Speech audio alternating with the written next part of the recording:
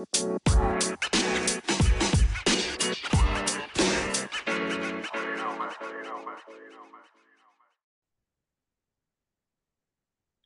everybody, this is Joe Langworthy here with Thomas Wolfel, my co-host for Tailgate Talk, a six-column sports podcast. This is an emergency podcast.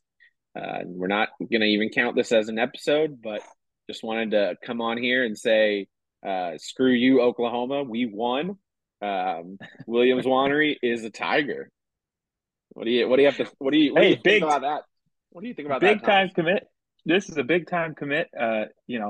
We've only had a small handful of 5 stars commit to the University of Missouri, and Drinkwitz now has 2 of them. This is big time. Anytime you take a look at Oklahoma and Georgia and kick them to the curb in a recruiting battle, it's time to celebrate, and it's obviously great time for an emergency pod like this one.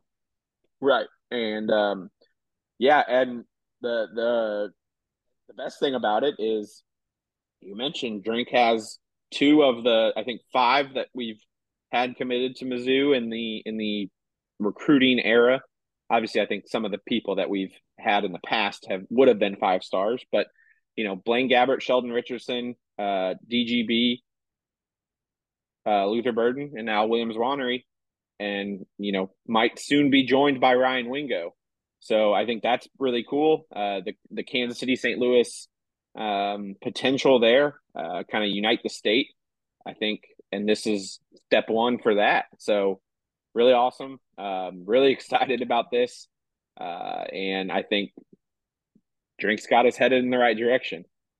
Oh yeah, this is a big time get.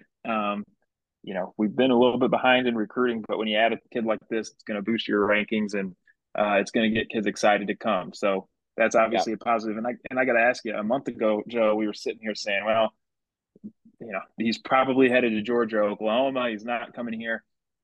Obviously, that was prior to really all the information coming out on the new NIL legislation. What do you think? How much of a role do you think that played?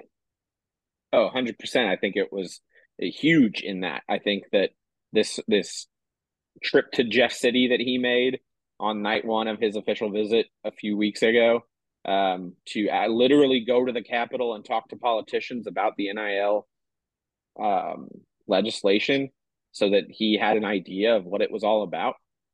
I think that was huge. And I think we've all seen the reports and the discussion that he doesn't even have to sign his letter of intent to start getting NIL deals.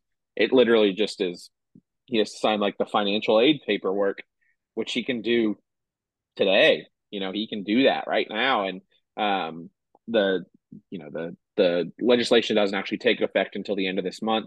So he can't get paid till maybe September 1, but that's what 3 weeks away, 2 weeks away. So Yeah, yeah. he's And he's it's gonna start getting clearly paid real quick. yeah, it's clearly made a big difference. I know when obviously his official visit, he had pushed up a day so he could do an unofficial visit at Georgia, and we were all kind of sitting there looking at each other, thinking that's bad news for Mizzou. Obviously, the legislation had been passed, but you learn exactly what's in it, and I'm sure it took a couple of weeks for Drink to figure out how he was going to piece together the money offer. I mean, that's basically, I'm sure, what it took. And, Mm-hmm. 2 or 3 weeks ago, there seemed to be a massive change in direction for that recruitment. And I think it's been huge. And I think you'll continue to see it make a difference on in-state kids. So, again, huge night for Mizzou. Extremely exciting for us fans as we look towards the future.